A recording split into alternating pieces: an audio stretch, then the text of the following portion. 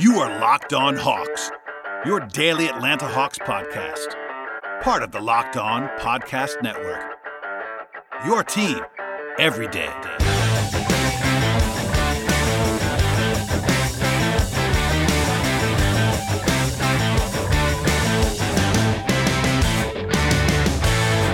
Hello, friends, and welcome to episode 584 of the Locked On Hawks podcast.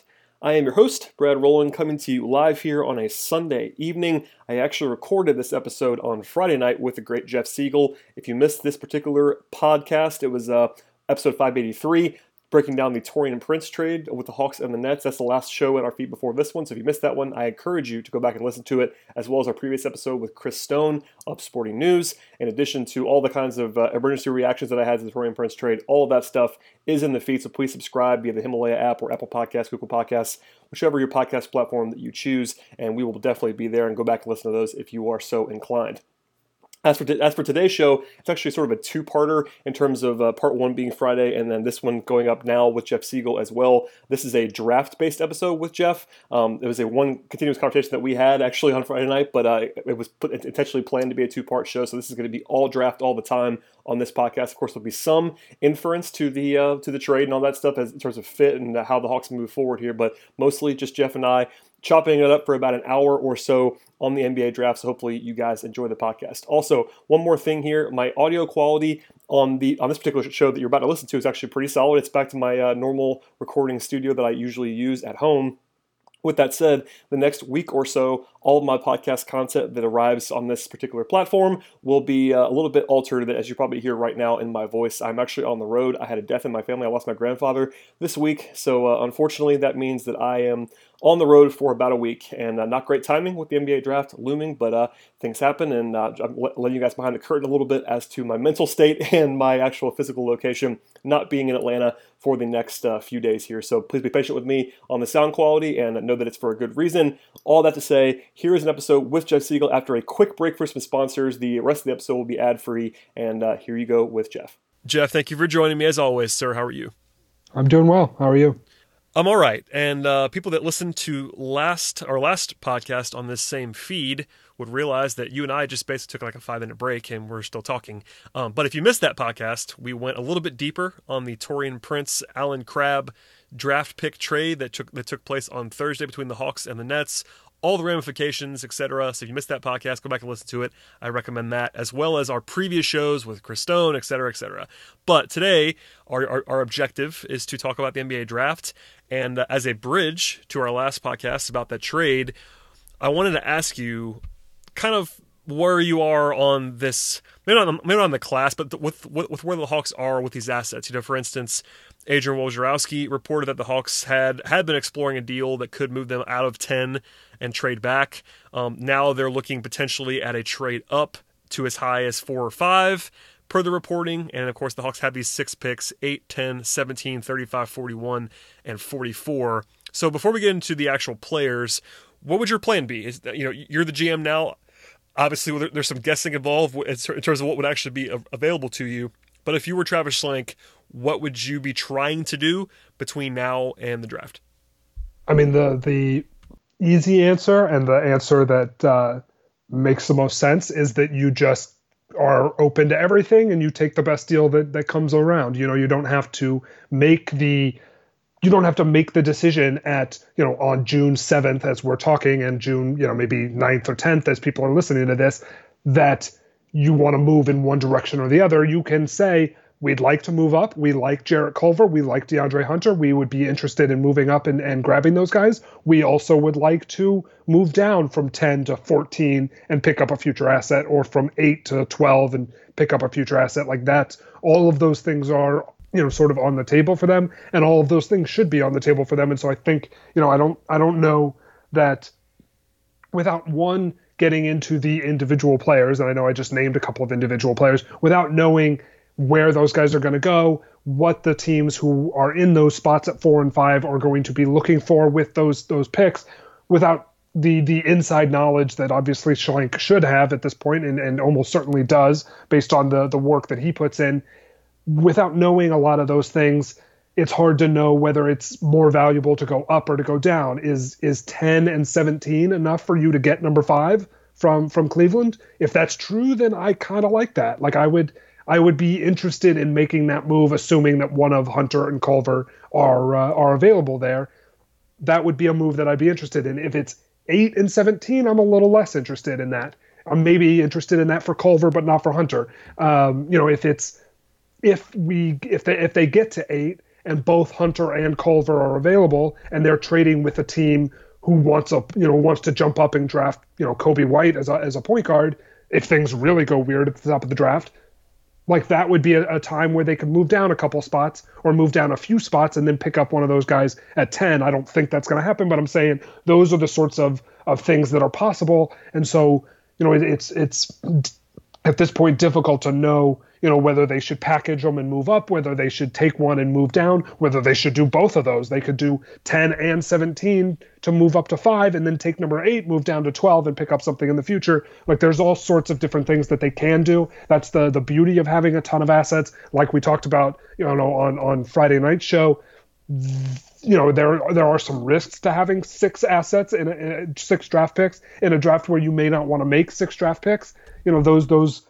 Those assets can have some diminishing returns. The first round picks probably do not, but the second round picks, if they get stuck with all 3 of them, they probably won't, but it is still something that they have to do. It's a move that they should make and are certainly going to want to make to move some of those picks. So, there's lots of different things they can do, lots of different sort of options that they have. And so, to say whether they should do one or the other or be looking to actively do one or the other, they can do both. They can do neither. They've got so many options available to them. Yep, and that's what you said there is I agree wholeheartedly with it. You can have theories and plans and ideas of what the Hawks might want to do in a perfect world. The draft is hardly ever a perfect world. Things don't happen the way that they're supposed to happen, and I think even stuff like trading down should still be on the table. It's basically just a maximization of your value. Obviously you don't want more picks in this draft probably in terms of trade down scenarios, but you could trade out. You could trade down and grab a pick for next year or a pick for the year after that. There are ways to do this where you want to maximize your tiers. You want to talk about getting just the best value possible for your picks. And I do think that there's a lot of flexibility, a lot of scenarios that are involved here. And if you trust Travis Schlenk like most Hawks fans do, you should probably be feeling pretty good about all the assets that are on the table. Let's talk about the trade up thing first, because that has been a very popular notion. I have dug my heels in and said throughout this process, dating back to January and even before that, this is not a trade up draft for me. With that said, it does seem to be a move that could be on the table because of the extra picks that the Hawks have, and if they find a guy that they definitely want, whether it be Culver or Hunter or RJ Barrett, I guess in theory, if they want to go all the way to 3, or if they fall in love with Cam Reddish, etc., all those guys could be on the table if they wanted to trade up and go ahead and do that. They had the assets to do it. That's my stance, is that I've sort of come to grips with the fact that the Hawks might do that, and if it's for someone that I really like Culver, I won't be as bothered by it. But I generally am not a trade up fan, especially in the top half of the first round of this class. How do you view that, and is it any different now that they have this extra first round pick? It is different for now that they have the first round, the extra pick at 17, especially if it's like 10 and 17 are the ones that are being moved to move up. I think that's where 2 of those picks in at 10 and 17 are less valuable than number 4 and number 5 overall, and less valuable if you can get a guy who would fit as perfectly as Jarrett Culver would in what Atlanta wants to do. Even a guy like DeAndre Hunter, who has less versatility but is better at the things he's good at. I think that would be a fine trade up candidate as well. I would not because of the way things are so flat from 2 to like 12. I do think that there are still sort of defined tiers between 2 and 12, in this draft. And if you can trade, 10 and 17 again for, number 4 or number 5 and pick up Hunter or Culver, that is a trade I would be willing to make and be actively sort of seeking out if one of those teams is interested in moving back. If not, there are certainly going to be, guys who are interested in interesting for the Hawks at 8 and 10 and 17, if they'd like to do that, if they'd like to move down from one of those spots and pick up something in the future, all of those things are available to them. But the move up, I'm not as staunchly against the move up in this particular draft because the guys who might be available to them at 4 and 5, specifically Culver and Hunter, are significantly better, both safer and just better overall draft picks than guys like Cameron Reddish, Nasir Little, guys who they will be available to them at like 8 and 10. Yeah, and just to be clear, like I do think that provided the value is appropriate, trading up to get Jarrett Culver, who I actually have at number 3 on my board, is something that I will not criticize. My thoughts are out there on just not thinking trading up is the best move, but if you can have a reasonable package to go up for Jarrett Culver specifically, I would be more okay with that. Secondary to that, DeAndre Hunter, because I do think that those guys are better than the other options. The gap isn't overwhelming, I don't think necessarily, but if you want your guy, and I think there was the one report from Sean Devaney at Sporting News that the Hawks had zeroed on Culver at one point before the lottery. Obviously, all the Reddish stuff is out there.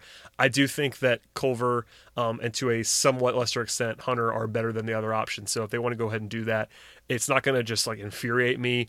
If they go all in and like trade 8 and 10 for 3 or 4, I wouldn't love that.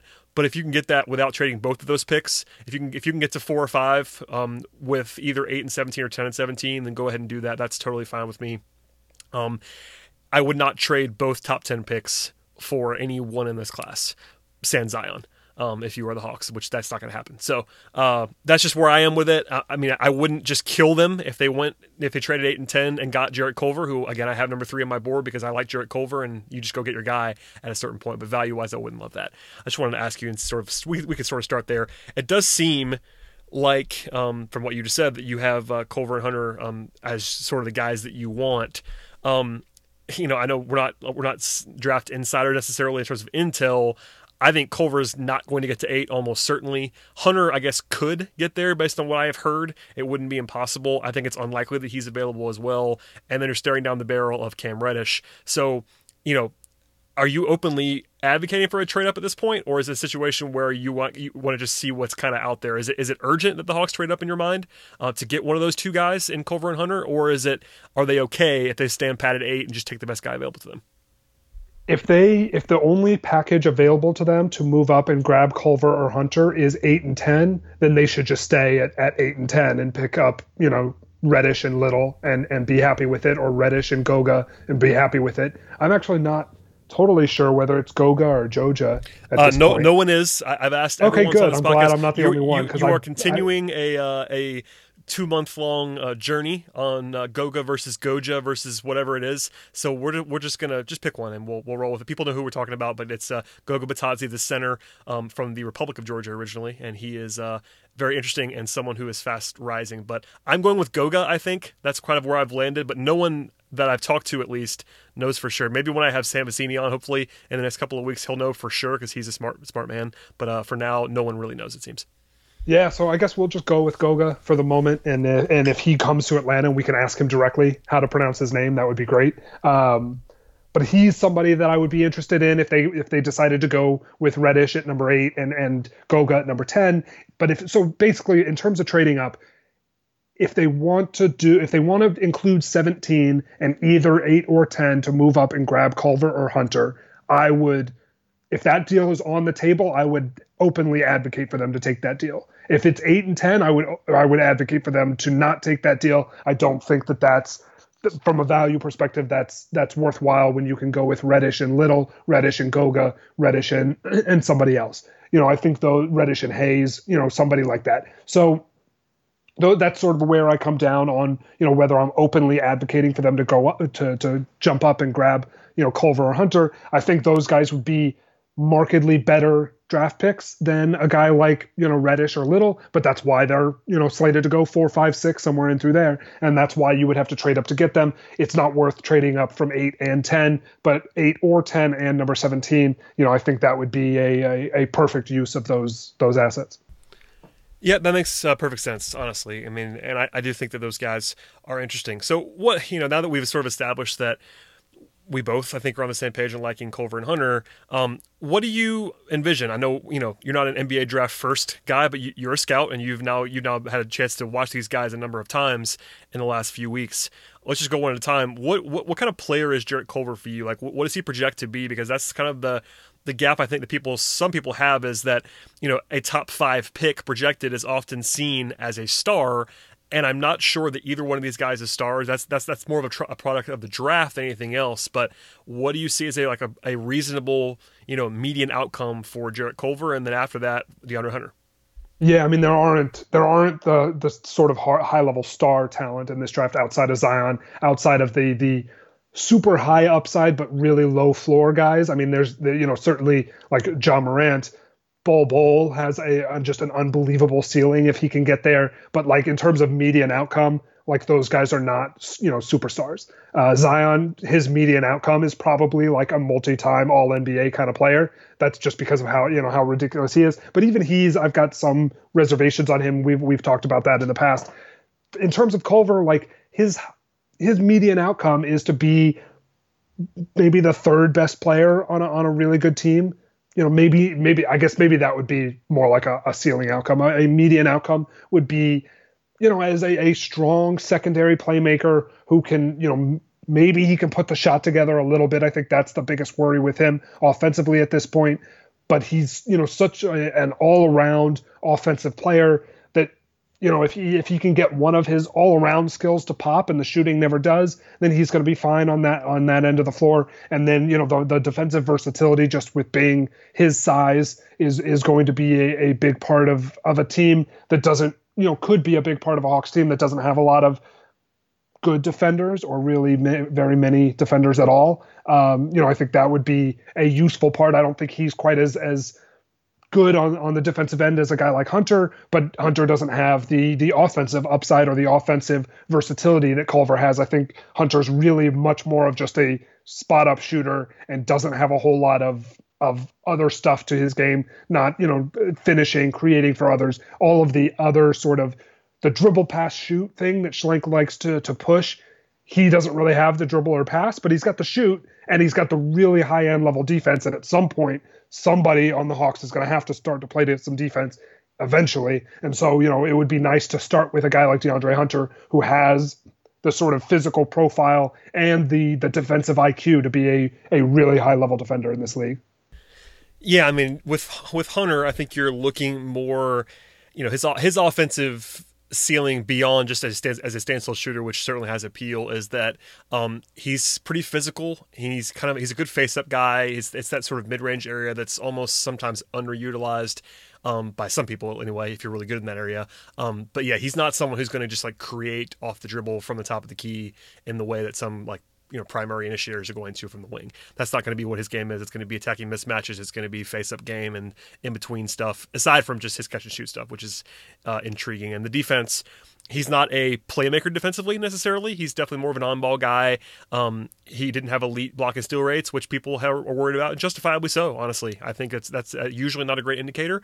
But he was so good on the ball, and he's physically gifted. He's not like an elite athlete, but he's big and strong, pretty long as well, a 7'2" wingspan. He's certainly someone who has a nice physical profile, and I think there's a lot of safety in that. I do have Culver ahead of Hunter.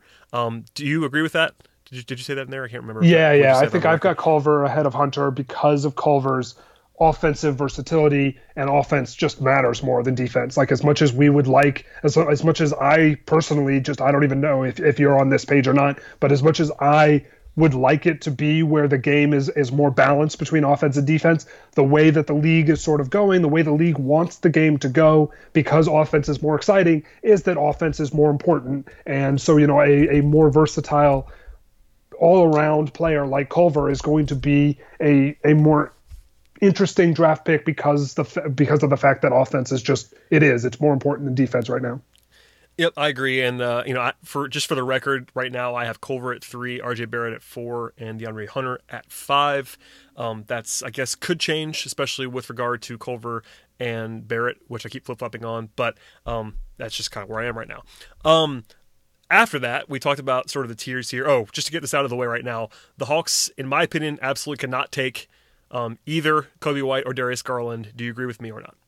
Oh yeah, like those guys are off the table entirely. There's no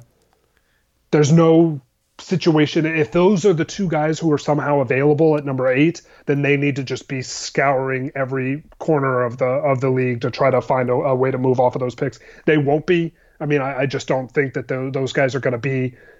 It's not going to be where it's either those guys or somebody that they don't want. The fact that they're going to be picking at 8 in a draft that has a lot of different kinds of guys from 2 to 12 or 13, that's going to make it easier for them to not have to take one of those guys. But there is under no circumstances should they draft either one of those guys.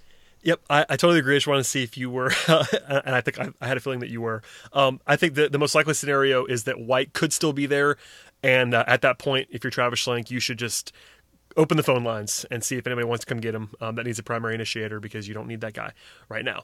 Okay, so in a world where the Hawks stay at 8 and they do not move up, and as we expect, both Culver and Hunter are off the board, who would you take? Cam Reddish is the prevailing mock draft guy. He's someone who I think the Hawks fan base has really embraced for the most part. Every time I tweet something about this class, I get 5 responses about how it's going to be Cam Reddish.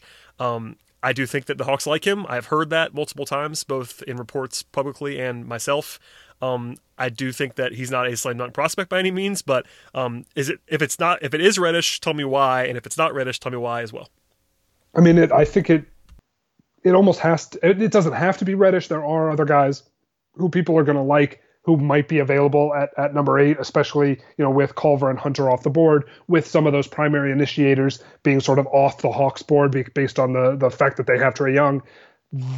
I think Reddish makes the most sense in that spot. You can talk me into a few other guys who perhaps have a safer floor but not as high of a ceiling.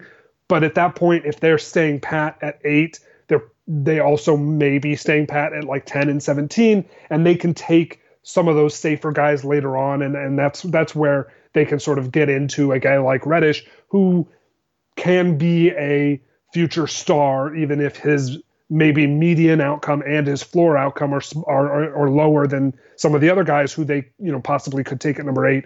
I do think that Reddish would be the right pick there as a guy who should be able to shoot at the next level. Obviously his college shooting numbers were not very good. His college numbers in general were not very good. All of his his Duke performance was particularly poor, and just it didn't seem like he was all that comfortable in the Duke system with Zion, with RJ. There wasn't a ton of spacing. He wasn't providing enough spacing for those guys. Didn't shoot the ball all that well, but that's that's some of the upside with him, is that he can be a high level shooter, and whether you can get his mentality to shift a little bit on both ends of the floor, and so that he can be not necessarily more of a team player, but more of an assertive, aggressive player. They already have somebody like that in the system in Kevin Huerter, who they have to sort of coax to come out of his shell and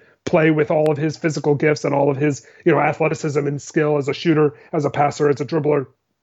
They're sort of used to having to work with somebody like that. So Reddish, I think, would follow into a little bit of that same role, where he is happy to play a more passive game, but they can sort of push him in a way to become more of an aggressive player. And I would like to see what he could do as a more aggressive player at the NBA level. So I do think that Reddish would be the pick for me there. It's not necessarily like a slam dunk over a guy like Nasir Little or Goga, or if you really love Grant Williams or Brandon Clark. Those are guys who you might consider at those spots, but really Little, Goga, and Reddish, if they can end up with 2 of those 3 at 8, 9, 10, that would be perfectly fine for me. Yeah, I mean, I'm participating in 2 mock drafts right now without revealing the results of those. In general, I've been approaching this as if this is obviously just me picking for the Hawks, but if I stay put at 8 and 10, I'm taking the best forward available at 8, which usually is Reddish. It has been Hunter before, if he slips there, but it's usually Reddish, and then, at least for me. And then I am more than willing to take another forward at 10. It does not have to be a center, and we'll talk about this more now, I guess, as a general rule, is that we alluded to this on the last podcast, but the Hawks don't currently have a single real small forward on the roster. They have guys that have played there before, and Kent Bazemore and DeAndre Bembry. Kevin Huerter has small forward height, but not really small forward build and strength right now to compete with like your big physical lead small forward types. And at some point, they're going to have to get some more size there. So. And fortunately, all the guys that we're talking about here, whether it be Hunter, especially Hunter, Reddish, and Little, are real small forward size. And Jarrett Culver, because of the way he measured, can certainly play there as well. I think those guys are all that. So I'd be totally fine. And because you can't have too many wings and forwards, I would be fine taking just two guys, take the best two. Whether it be, I think Reddish and Little is probably the most likely to be there, and that's totally fine. Just pair those guys together and roll from there. You mentioned Goga, so I think you probably have him ahead of Jackson Hayes. That's a popular argument right now that's happening in Hawksland, is if they were to take a center at 10, for instance, those are the two primary candidates, I suppose, on paper, unless you think Brandon Clark is a center, which, maybe not. Well, how do you feel about Goga versus Jackson Hayes? Because that's an interesting conundrum, particularly for the Hawks, because I actually think I have Hayes rated ahead of Goga in a vacuum, but I think I'd almost rather have Goga for the Hawks, which is interesting. So I wonder how you feel about those two guys. Yeah, that's interesting because I think I like Goga better. I mean, I like Goga better overall in a vacuum. I do think that his offensive talent and the fact that he can play in a specific coverage that is played throughout the league and is played, in pick and roll coverage, he has to drop back. He plays with, like his feet are in cement. And so like, he's not going to be out on the perimeter really at all in the first couple years of his career. Maybe as he sort of grows into, being an NBA player, he can get out on the floor a little bit better. We probably would have had the conversation 2 years ago that Nikola Jokic is a ground bound, paint bound center. And all of a sudden they've got him moving a little bit more outside of the paint, defensively. And so I think Goga might be able to sort of grow into that a little bit more, but for now he's definitely a paint bound big man defensively, but then the offensive skill is where I like him ahead of a guy like Jackson Hayes, particularly for the Hawks, because they have a pick and roll maestro big man in John Collins. That's where Goga becomes a little bit more interesting as more of an all around big man who can do a lot of the things offensively that a guy like Dwayne Dedmon did last year. That just fits better next to Trae Young, next to John Collins as a center who can play defensive center but can be more of a perimeter based offensive player. And then you can free up the paint for a guy like Collins to roll to the rim. If Hayes is on this team, Hayes and Collins sort of conflict in that way and in terms of what they're best at. And I'm just not particularly sold on Hayes as a pure center who can be a rim runner on both ends of the floor. Like, I think his, the fact that he doesn't have the best defensive awareness, the fact that he can get beat on the glass, like you're drafting him for his defense. So his defense is going to need to be at a particularly high level. And that's just, I don't quite see it with him the way I do with Goga's offense. Yeah, I agree with that. I think, Hayes, you're going to, the people that really like him kind of buy him, and because he's such a fluid athlete and he moves like a guard almost in the way that he could just cover ground. People are definitely banking on development there in a way that you would need to like him more than Goga. Because right now, if you had to play a basketball game, I would rather have Goga almost certainly. And Goga's about a year older than Hayes, which is worth pointing out as well.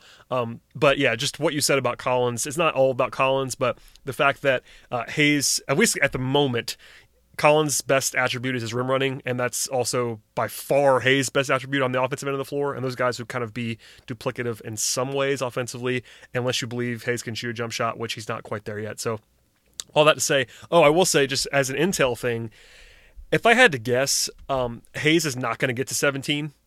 I have not seen or heard anyone who thinks that is a possibility. There is a chance Goga gets to 17. I wouldn't project that. I think he's going to be gone by then. But if you look and sort of read around some of the theoretical ranges that people that I trust have put out there, it isn't impossible. Again, I wouldn't bank on that, but I think that there's a little bit of potential for Goga to slip to 17 if the Hawks were to stay there. Not likely though. Sort of in that same vein as the two bigs, What's your feeling on Brandon Clarke? Because I know you mentioned Grant Williams is sort of a secondary kind of guy there. Clarke is the one guy we haven't discussed. I guess Clarke and Sekou Doumbouya, who I know you don't like very much, and we'll talk about him in a minute. But Clarke is this weird hybrid because A, he's old, B, he can't shoot, C, he's not very long, but he's so good at everything else. And it's this weird evaluation because is he a true big? Is he someone who's going to develop more on the perimeter? How high should he go? There's a lot of questions for Brandon Clarke, and he doesn't seem like a Hawks guy, but he's apparently had some interesting workout stuff for Atlanta and maybe some private interactions and private dinners, I think, was reported out there. So maybe the Hawks have more interest than I thought they probably would because he doesn't exactly fit the Travis Schlenk mold per se. Yeah, I mean, the fact that he doesn't fit the mold is potentially an issue, but it might be one of those things where, we've talked about this ad nauseum for like the last 2 years. They're going to need somebody who breaks that mold eventually. Like they need, unless it's somebody who can be a dribble pass shoot guy and a high level defender. There's, we're not looking at a ton of those in this draft.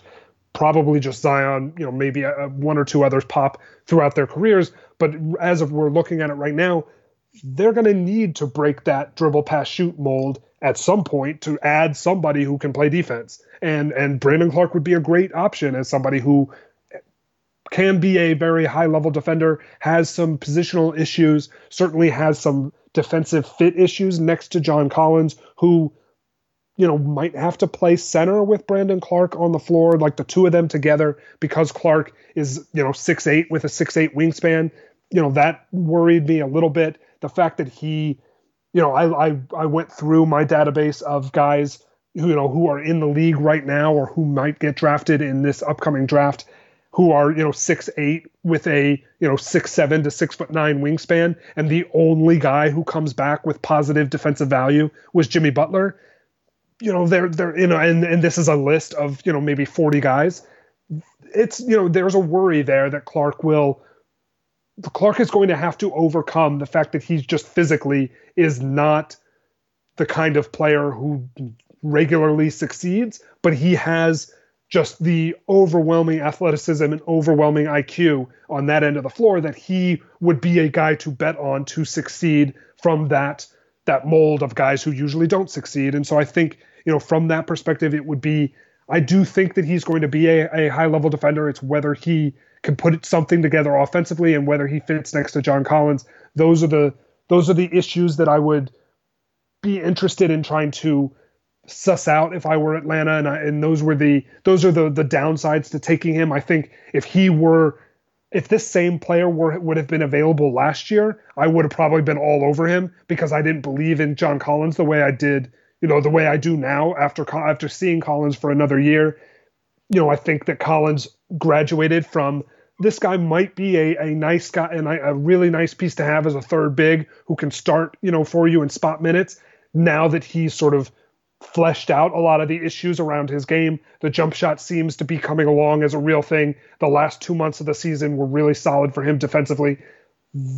He's becoming more and more a true member of the team going forward, something that a lot of people thought almost immediately after his rookie year, but it took me an extra, maybe 10 months or so to really see him be a huge part of that future. And now he's not as much a part of the future as Trae Young, but he's a big part of their future. And so how does Clarke fit next to Collins? How do the two of them defend at the 4 and the 5 together? Can Collins become more of a 5? Those are the things that, Atlanta is going to know a lot more about than we do because they've been, in workouts with him over the last, couple of months since the season ended. They know more than we do about where he is on that front. So, those are the sorts of considerations I would take, in terms of taking Clarke in this draft. Yeah, it's interesting. He's not a perfect fit. I do think that his defense and his athleticism, and I think he's going to make shots. I don't think he's going to be a great shooter by any means, but his touch was legitimately elite at the college level. Like, short of Zion, he was the second best finisher in the country last year. Also the second best, most efficient player in the country, at least according to the stats, was Brandon Clarke. He was ridiculously good. He is old, and that's the biggest concern there, in addition to his height. So lots of interesting evaluation points for Brandon Clarke, and I probably wouldn't take him. At 10, I would certainly consider Brandon Clarke heavily. At eight, I would not. But at 10, depending on who's there, I would certainly have him in the discussion at least for who the Hawks might take. And if he was somehow there at 17, then it'd be an auto fire for me. The last guy who has at least tangentially been mocked or could be in the top 10 in some mocks that we have not talked about is Sekou Doumbouya, who is really raw and really young and pretty talented. I know from talking to you offline that you don't love his game, and I think you wouldn't consider him there. But what is your sort of quick evaluation of Sekou? Because he's kind of the only guy we haven't discussed yet. Yeah, I mean, he would be somebody who, if he's there at 17, I'd be fine with. I mean, and there might even still be guys who are on the board at 17 who I would like better than him. You know, that's where he's going to fall on my board. You know, when it all shakes out, he's going to fall in the 19, 20, 21 range. I don't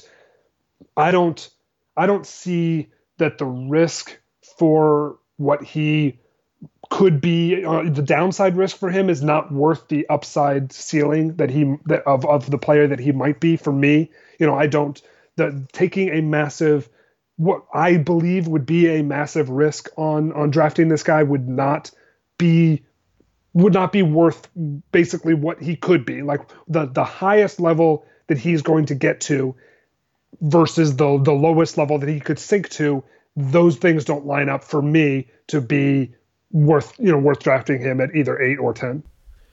Yeah, I mean, it's interesting because I think if the Hawks were to have DeAndre Hunter, for instance, or Culver, one of those guys fell to their laps and more of a safer thing, you could probably justify it a little bit more to me to take the swing on Doumbouya, because I think even more so than Reddish and Little, he's risky.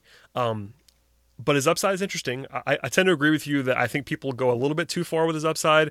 I do think that if it works, it's going to be really interesting, especially defensively. His tools are quite intriguing, but I would not take him at 8 or 10 either. I would have Reddish, I would have Little, I would have Goga, I would have Brandon Clark all ahead of Sekou. So with that, just the simple math there, he would not be one of my top 10 guys in the mix, and I wouldn't take him at 10. At 17, I totally agree. He'd be an easy selection if he was on the board.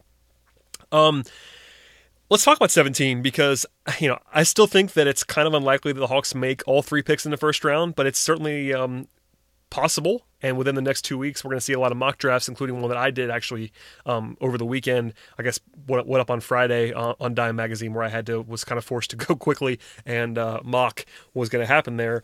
But if they do stand pat and they draft 8, 10, and 17, who are the guys you're looking at 17? Because that's something we haven't talked about a lot, because this is the first draft podcast we've done post Taurean Prince trade, and 17 was not really an area where we talked about a lot. I'm obviously familiar with all these guys. You have just as some options that could be available that are often mocked in that range. You have Rui Hachimura, Kevin Porter, you have PJ Washington, Romeo Langford, Kelton Johnson, Grant Williams, Tyler Hero, Nickeil Alexander-Walker. That's kind of a smattering of guys who are often mocked in that range. To go along with if somebody like Clark or Sekou fell that far. Anybody strike you as like an awesome fit or somebody that you really like in that range that could be available for the Hawks? I mean, my guy is Alexander Walker from Virginia Tech. Like I think if you miss out on Jarrett Culver, there's a lot of Jarrett Culver and Alexander Walker for me. Like I just think that he's a sort of a light version of what Culver brings to the table as a secondary playmaker, as a guy who, can play the shooting guard position next to Trae Young defensively because of his, 6'5" with a 6'10" wingspan. He can play on he can guard twos on that end of the floor. He can maybe even guard ones eventually. I think he's probably more, he's less versatile on that end because of the athleticism concerns than I would like him to be. But at 6'5" with a 6'10" wingspan, if he can guard twos and smaller threes, or twos, smaller threes, and some of the bigger ones, that would be, something that I would strongly consider. I mean, he's one of the guys that I'm sort of irrationally in love with. I think he's somebody that I really enjoy his work, and I think he would fit next to Trae Young in a nice way, especially as Trae Young gets better, and as Trae Young not even gets better, but as this team becomes more competitive, Trae Young's defensive weaknesses are going to be so much more important than they were this past season, and then they will be coming up in the 1920 season. by the time we hit 21, 22, they're starting to make the playoffs. They're starting to make some noise. Young's defensive weaknesses are going to become not untenable because he's so good offensively and will get better, but his defensive weaknesses are going to be a big deal. And so you're going to need guys who at the 2 and the 3 can defend ones, and that's where Alexander Walker has some value. That's where Jarrett Culver has some value, and why I would like to see them jump up and grab him if they go into that route. But if they don't, I believe Alexander Walker can get to that sort of level. Yeah, I mean, I look at him as like an ideal third guard prototype. Like, obviously, you have Kevin Huerter, you have Trae Young. Alexander Walker does a lot of things well. He's long as all get out. He was sort of a primary guy sometimes at Virginia Tech on the ball. He could have some secondary equity as a ball handler. Just fills in a lot of gaps, and he's someone that we haven't talked about a lot on the podcast just because the Hawks had no mechanism for getting him until now, because he was, 10 was too high for him in my opinion, and he clearly isn't going to fall to 35. But now there's like this guy, there's like this 10 player, swath of guys who we just hadn't talked about a ton, and he's definitely right in the middle of it that could be very useful. And I think I'm sure fans are going to jump to the fact that he wouldn't project to be a starter, but now as the Hawks, simple math dictates that if this is your third pick, and I know Hawks fans are all in on the 3-man core of Young, Huerter, and Collins, you throw in guys 8 and 10, and maybe even a center position, like, you're going to be drafting guys that don't project as starters, and that's going to be kind of the reality there. So before anybody gets a little weird on just drafting a third guard with a 17th pick, that's kind of what you're going to have to do pretty soon here. You can't just keep drafting starters because you only have so many starting positions. So all that to say, I'd be fine with that. I mean, he projects to play a certain role on this Hawks team, but the fact that he fills in a lot of gaps and I think he's a top 20 guy on my board, so it's certainly a player that could make a lot of sense. It's interesting because side by side here on the list I'm looking at are him and Tyler Hero, and Hero is 7 inches shorter on his wingspan, which is interesting. Hero's like a very different player, and he's a knockdown shooter type, and I don't love his fit in Atlanta. I know a lot of Hawks fans like him because he's a Kentucky guy. There's a crossover there to a certain extent, and Hero is someone I'm going to actually be writing about in the next couple of days on Beach Street Hoops, but he's the other kind of combo guardish kind of player that's available, but he's just a very different player and probably a worse fit. In fact, definitely a worse fit considering what his faux pas are, defensively, not very long. He's definitely a shoot first kind of player. The Hawks kind of have that in their backcourt right now. So, who else we talked? Oh, I wanted to ask you about these 2 wings that I guess now we're back in the mix that could be, if for instance the Hawks were to draft a center at 10 and they make 3 picks, but the only one of them are a wing. Maybe they're evaluating some wings again at 17, and you're talking about 2 guys, Romeo Langford and Keldon Johnson, that were both kind of frequently mocked as lottery picks until like February, and now they're pretty solidly below that for most people. Do you like either of them or neither of them? And at 17, either of those guys worth an investment for the Hawks? That's not where I would go with 17 for either one of those guys. I don't. Well, I should add one more guy to the mix. Kevin Porter, I would put in the same tier. So if you like him anymore, please reference that as well. I don't particularly. Me either. He's actually of these 3 guys. Just for me, I prefer Keldon, but I don't love any of them either. And Keldon, it's more because he just doesn't take that much off the table. He's not very exciting. He's very boring. Chris Stone and I talked about him and kind of laughed about how boring the discussion was, because Keldon Johnson is just like the prototypical boring third wing prospect, and that's fine. There's value in that, just not too much excitement. Yeah, I mean, I would not be overly enthused with any of those kinds of players. I think if they decide to go in that direction and they had a trade down opportunity or a trade out opportunity and they didn't take it, that would be somewhat disappointing. I'm not overly enthused with any of those guys at 17. Really, I'm not super overly enthused with any of those guys at any point, but especially at 17, if they decide to go wing and big at 8 and 10, hopefully there's somebody there, depending on what wing and what big they take at 8 and 10. Maybe there's somebody there who they can take a little bit of a swing on, who, they can pick up, they can reach a little bit further down their draft board, even if it's not somebody who necessarily is the right value pick at number 17, reach down for somebody who, might have some higher upside, has some higher level skills at their ceiling than the few guys that you mentioned. I'm not particularly, a huge fan of any of those guys. Yep, I don't blame you. I think that, if they were to draft Keldon at 17, I wouldn't object to that. Kevin Porter is a guy with some upside, but just in general, it's not a terribly overwhelming thing. I would, for instance, I was going to ask you about these two guys next, but I would much rather have either Grant Williams or PJ Washington. Do you have a preference between those two guys? They're kind of the, they're almost paired together in many ways. They're both SEC players, similar height. They're kind of different in the way and what they do. Washington's is a longer guy who was kind of like more of a true big in some ways, but also people think he can play more on the perimeter. And then Grant Williams is stocky, but he's also a sort of a playmaker on the short roll. They're just very interesting players, and I think they're both just better players than the three wings that we just talked about. But at the same time, they're also not ideal fits in Atlanta because, especially if they were to draft someone like Reddish or Little or both in the top 10. If you have Reddish, Little, and John Collins, I'm not really sure what Grant Williams is supposed to do, but he's also a pretty good basketball player and someone who I think is kind of undervalued in this class. Yeah, I mean, I have Grant ahead of Washington pretty comfortably, and I think that Grant Williams has so much of the stuff that Atlanta likes, but the fact that John Collins is a person who exists makes him less enticing for them in particular. If they decided to go with him and he really, really popped, I'm sure they could get a nice haul for John Collins at some point. And that's not something that, I would actively want them to do right now, of course, because we don't know what Grant Williams is going to be.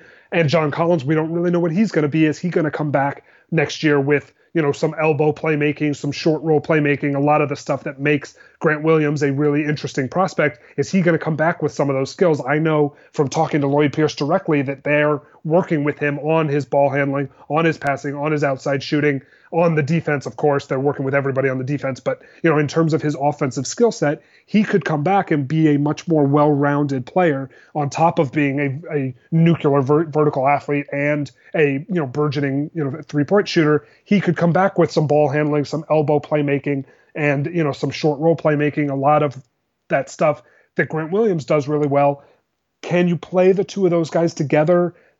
Maybe. I mean, we're getting into a lot of the same stuff that we got into with Brandon Clark. Are you big enough, with those two guys on the floor to have one of them play, true center? Certainly if John Collins could develop his true center skills on that end of the floor, that would be phenomenal for them, because then a lot of these guys are more open to being draftable and playable with next to him, while he still retains his lateral mobility and his ability to play the four if they want to play a bigger guy next to him. So the fact that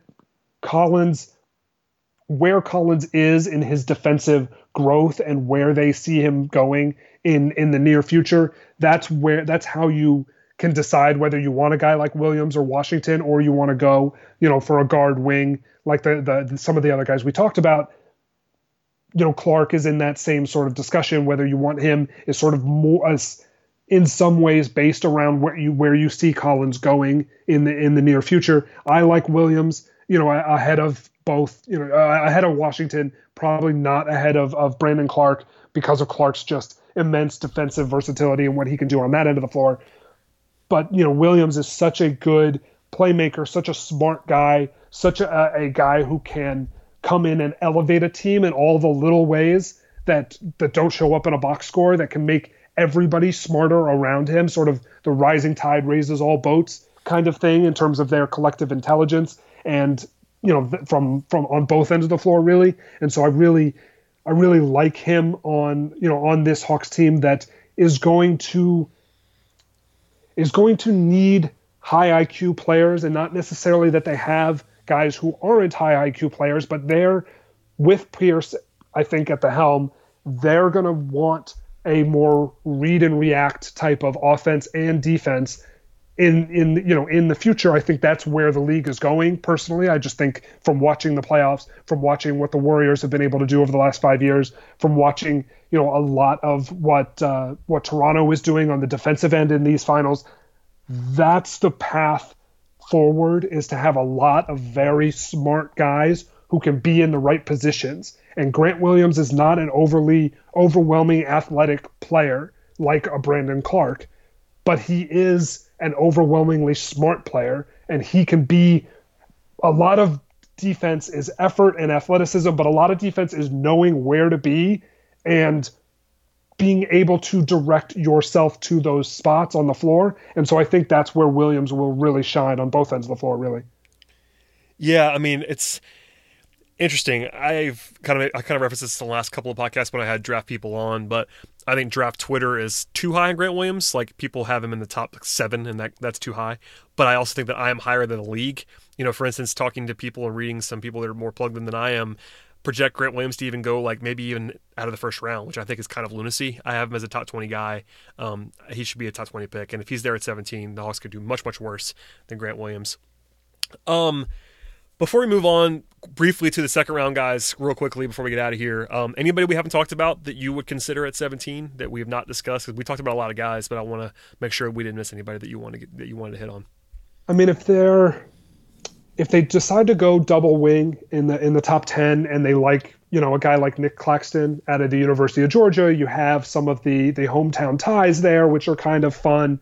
That would be somebody who I would be at least somewhat interested in, you know, thinking about at that spot. Defense. That's what he's supposed to be. So that would be great. I mean, certainly they need defenders at some point in this, you know, in this run. I'm much higher on Matisse Thybulle than a lot of people are. You know, I think that the defensive stuff, while his man-to-man defense in his freshman and sophomore years was not particularly good, his, you know, the fact that he's grown so much as a zone defender over the last 2 years, and obviously last year's defensive numbers were just insane. And the fact that he shot, you know, 85% from the free throw line or something last year, his 3-point shot is something that will be there, I believe. And so I think that that's a 3-and-D level wing guard, whatever you want to call him, on at 17 would be a fine pick as well. Yeah, and that's probably a good place to leave that discussion. And just for one more time of clarity, I think I'd be surprised if they drafted at 8, 10, and 17. Just putting that out there one more time. Do you agree with that sentiment just right now? I know it's kind of a guess, but it doesn't seem terribly likely to me.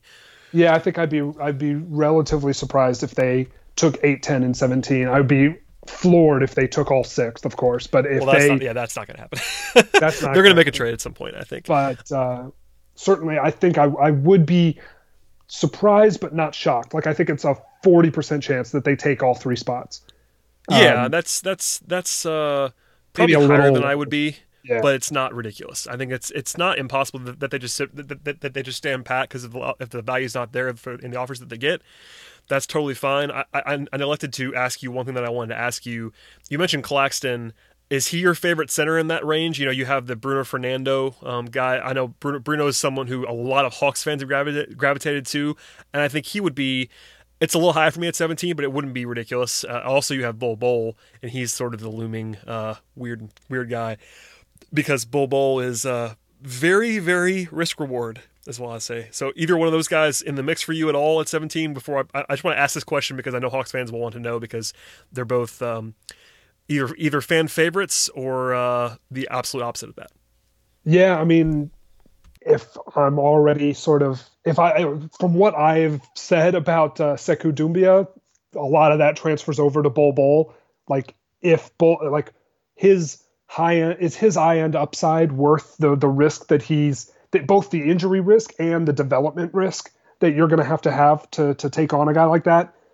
That's where I'm become more out on Bol Bol. If he's available at 35, sure. But even at 17, I think that's maybe a little bit high. If they trade out of 17 and they trade back to like 25, sure, maybe he's the right move at that point. But, even at that level, the overwhelming risk that you're just going to be totally wasting that pick. Yeah, I'm out. That's just me, but I'm out. Like, I'm not doing it. I think I'm pretty much out as well. The upside is tantalizing, but 35, sure. But not at 35, I'd be perfectly happy with it.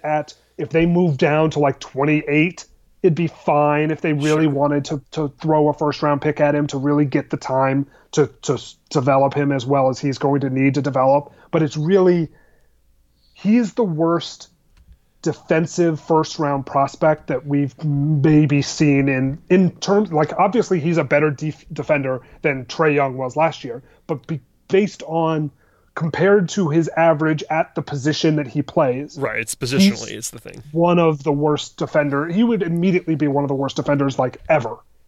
No, it's really jarring because, you know, if people have only seen highlights of him or haven't watched a ton, and you just see his block shots, and people assume that he's a good defender, and it's the absolute opposite. He's a disaster on defense, and it doesn't have to be that way forever. And I've said this before on this podcast, but he's someone where I think people are cooling as well. You know, a good friend of the program, Sam Vecini, I think has him outside the first round now, which people were stunned by. But he's just, if it doesn't work defensively, it doesn't work. He can't be on the floor. Is kind of the thing with someone that size. And if you throw in all of the injury stuff as well, and the worry about his frame being, I think he's like 208 at 7'2" with a 7'8" wingspan. Like, that's like what I weigh. No, it's close anyway. But yeah, it's pretty crazy to late in the first round. Sure, 17. Not for me.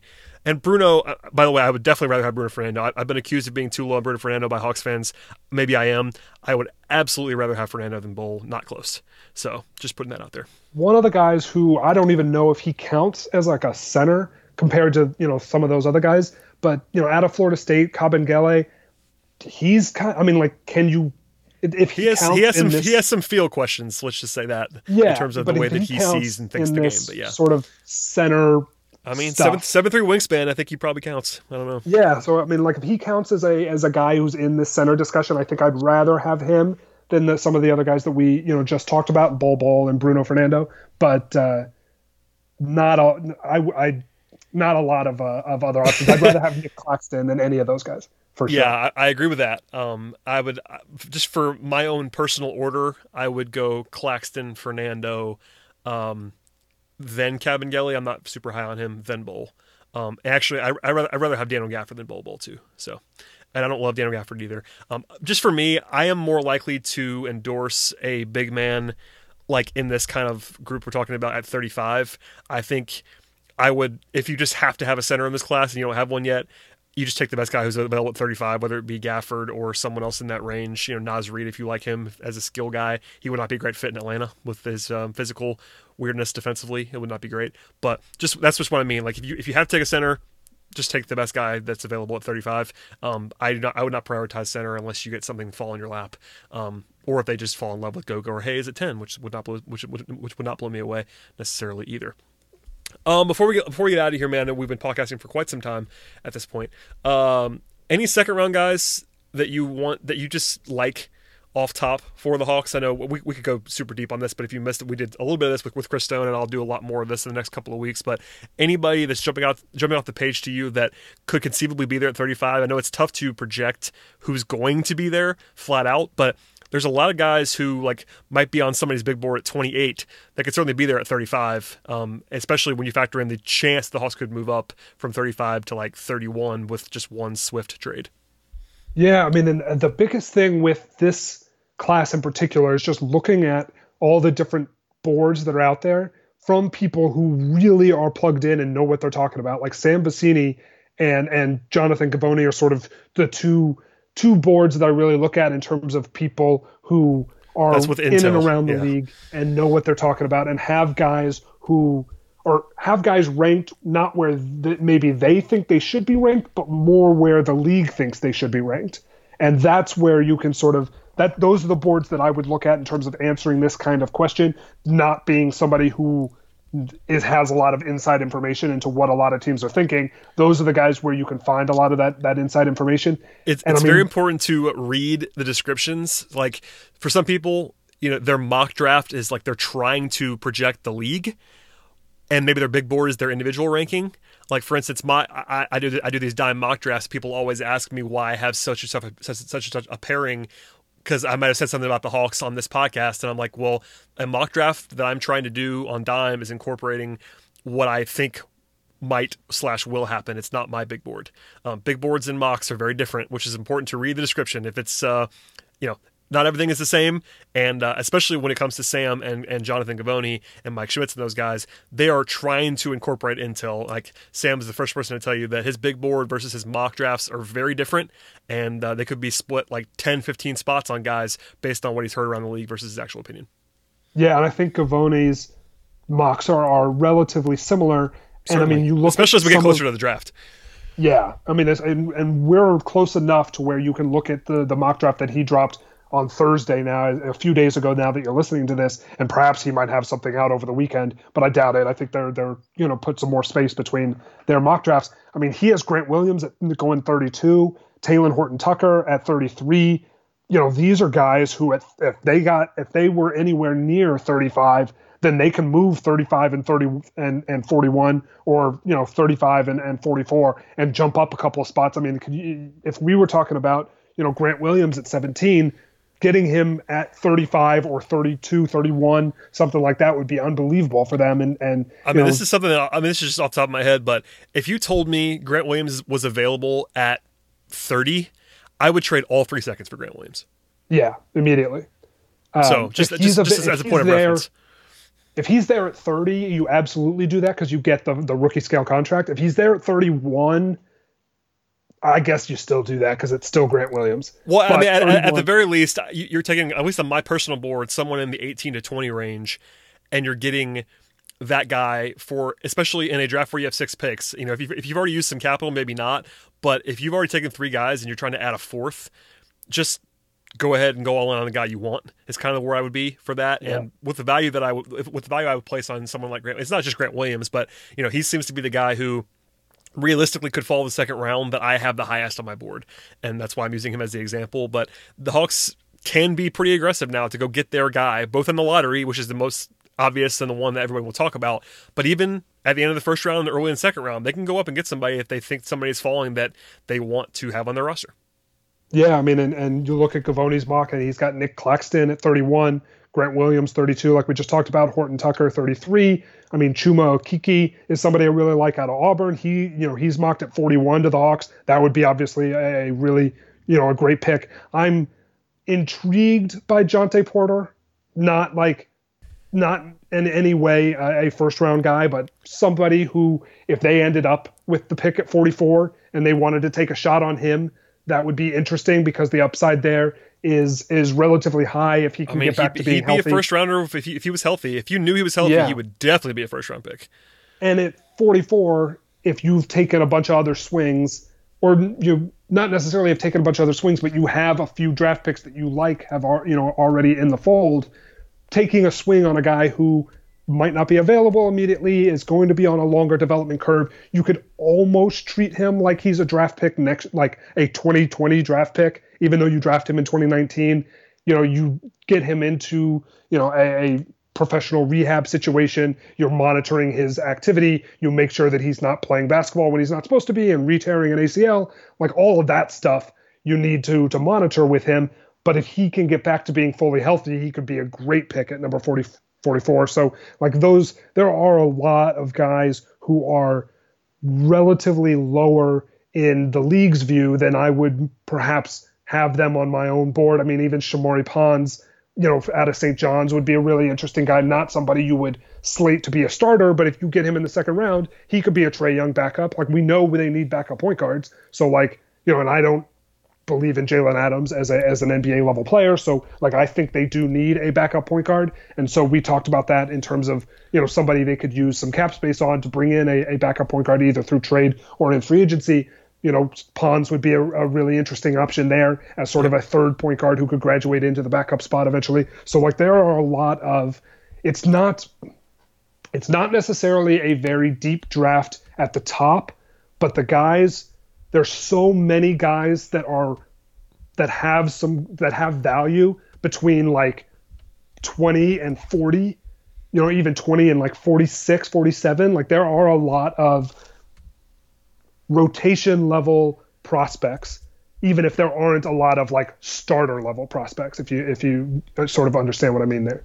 For sure. And I mean, Pons is a good example of, they could certainly, if the Hawks were to wheel and deal higher and they wanted to use one of the seconds on a more lower ceiling pick, Pons would be good. Someone like Charles Matthews as like a lockdown wing defender. If they found out that he would be intriguing and like if they trusted his shot at all, like specialist kind of players can be drafted in the second round that might make some sense.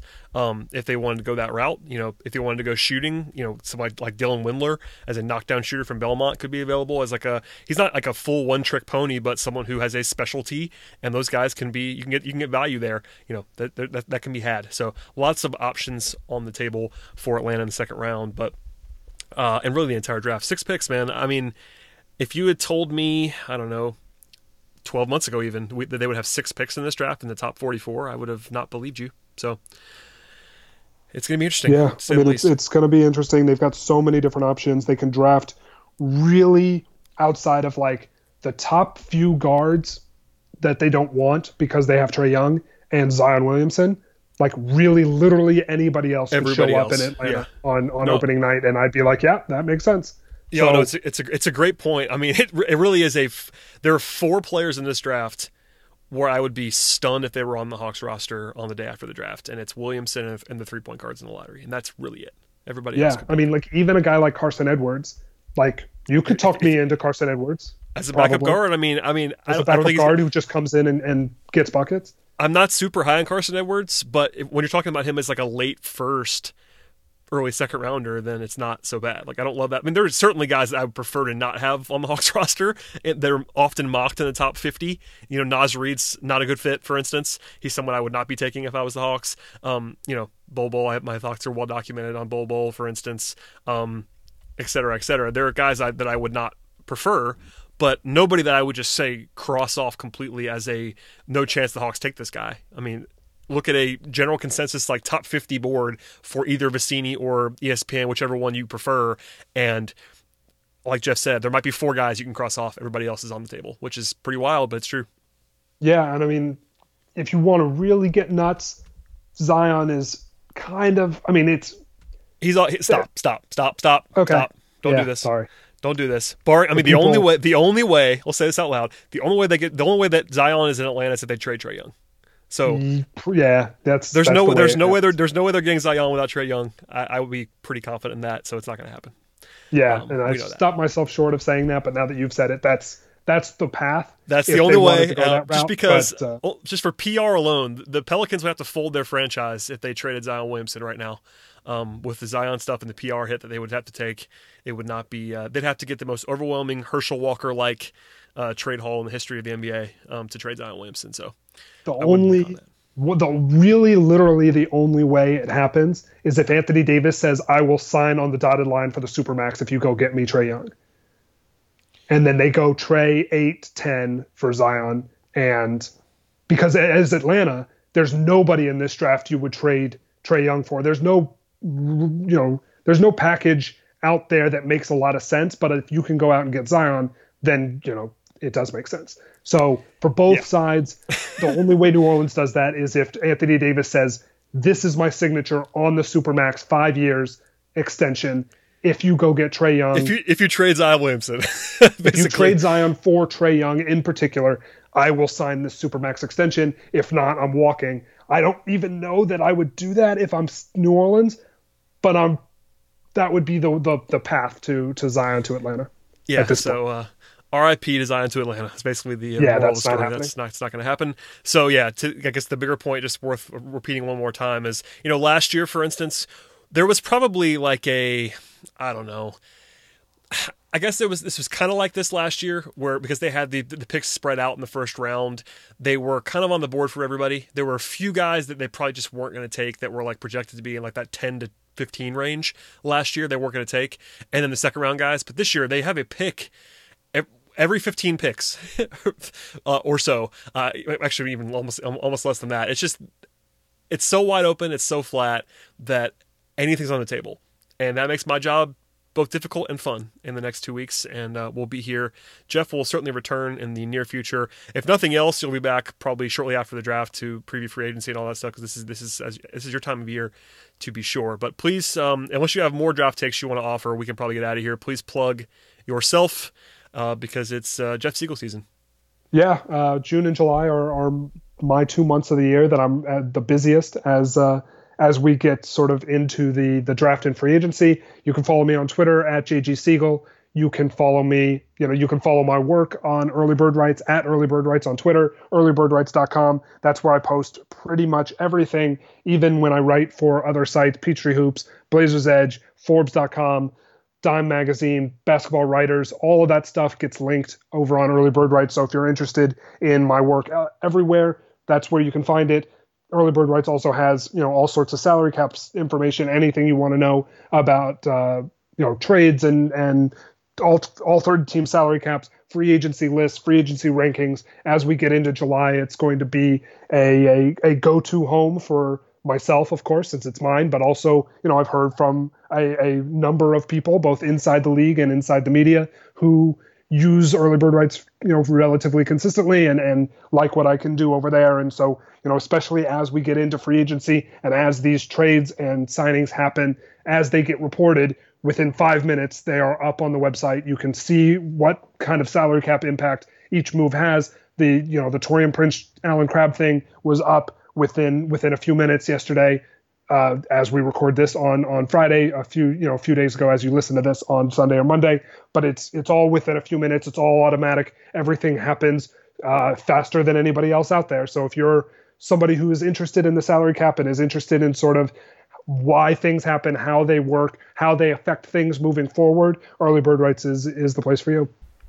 Check it out. Bookmark Early Bird Rights. I use it, I'm not kidding, every single day. And it's the best place on the internet for all the salary cap machinations that you would need. And it's that time of that time of year, by the way. And Jeff has this stuff up. Once guys start signing in July, or even trades around the draft, Jeff has these cap sheets updated within like 90 seconds. It's absolutely insane. So thank you for your service on that one, my friend. And also thank you for joining me on today's podcast, because you are still, I am very confident, the most frequent guest of the Locked On Hawks podcast, and you extend your reign with a 2-hour marathon recording. So thank you. Yeah, thanks for having me. As for everybody else, please subscribe to this podcast. Once again, please subscribe to this podcast, and we'll be back again in a couple of days with more on the Atlanta Hawks.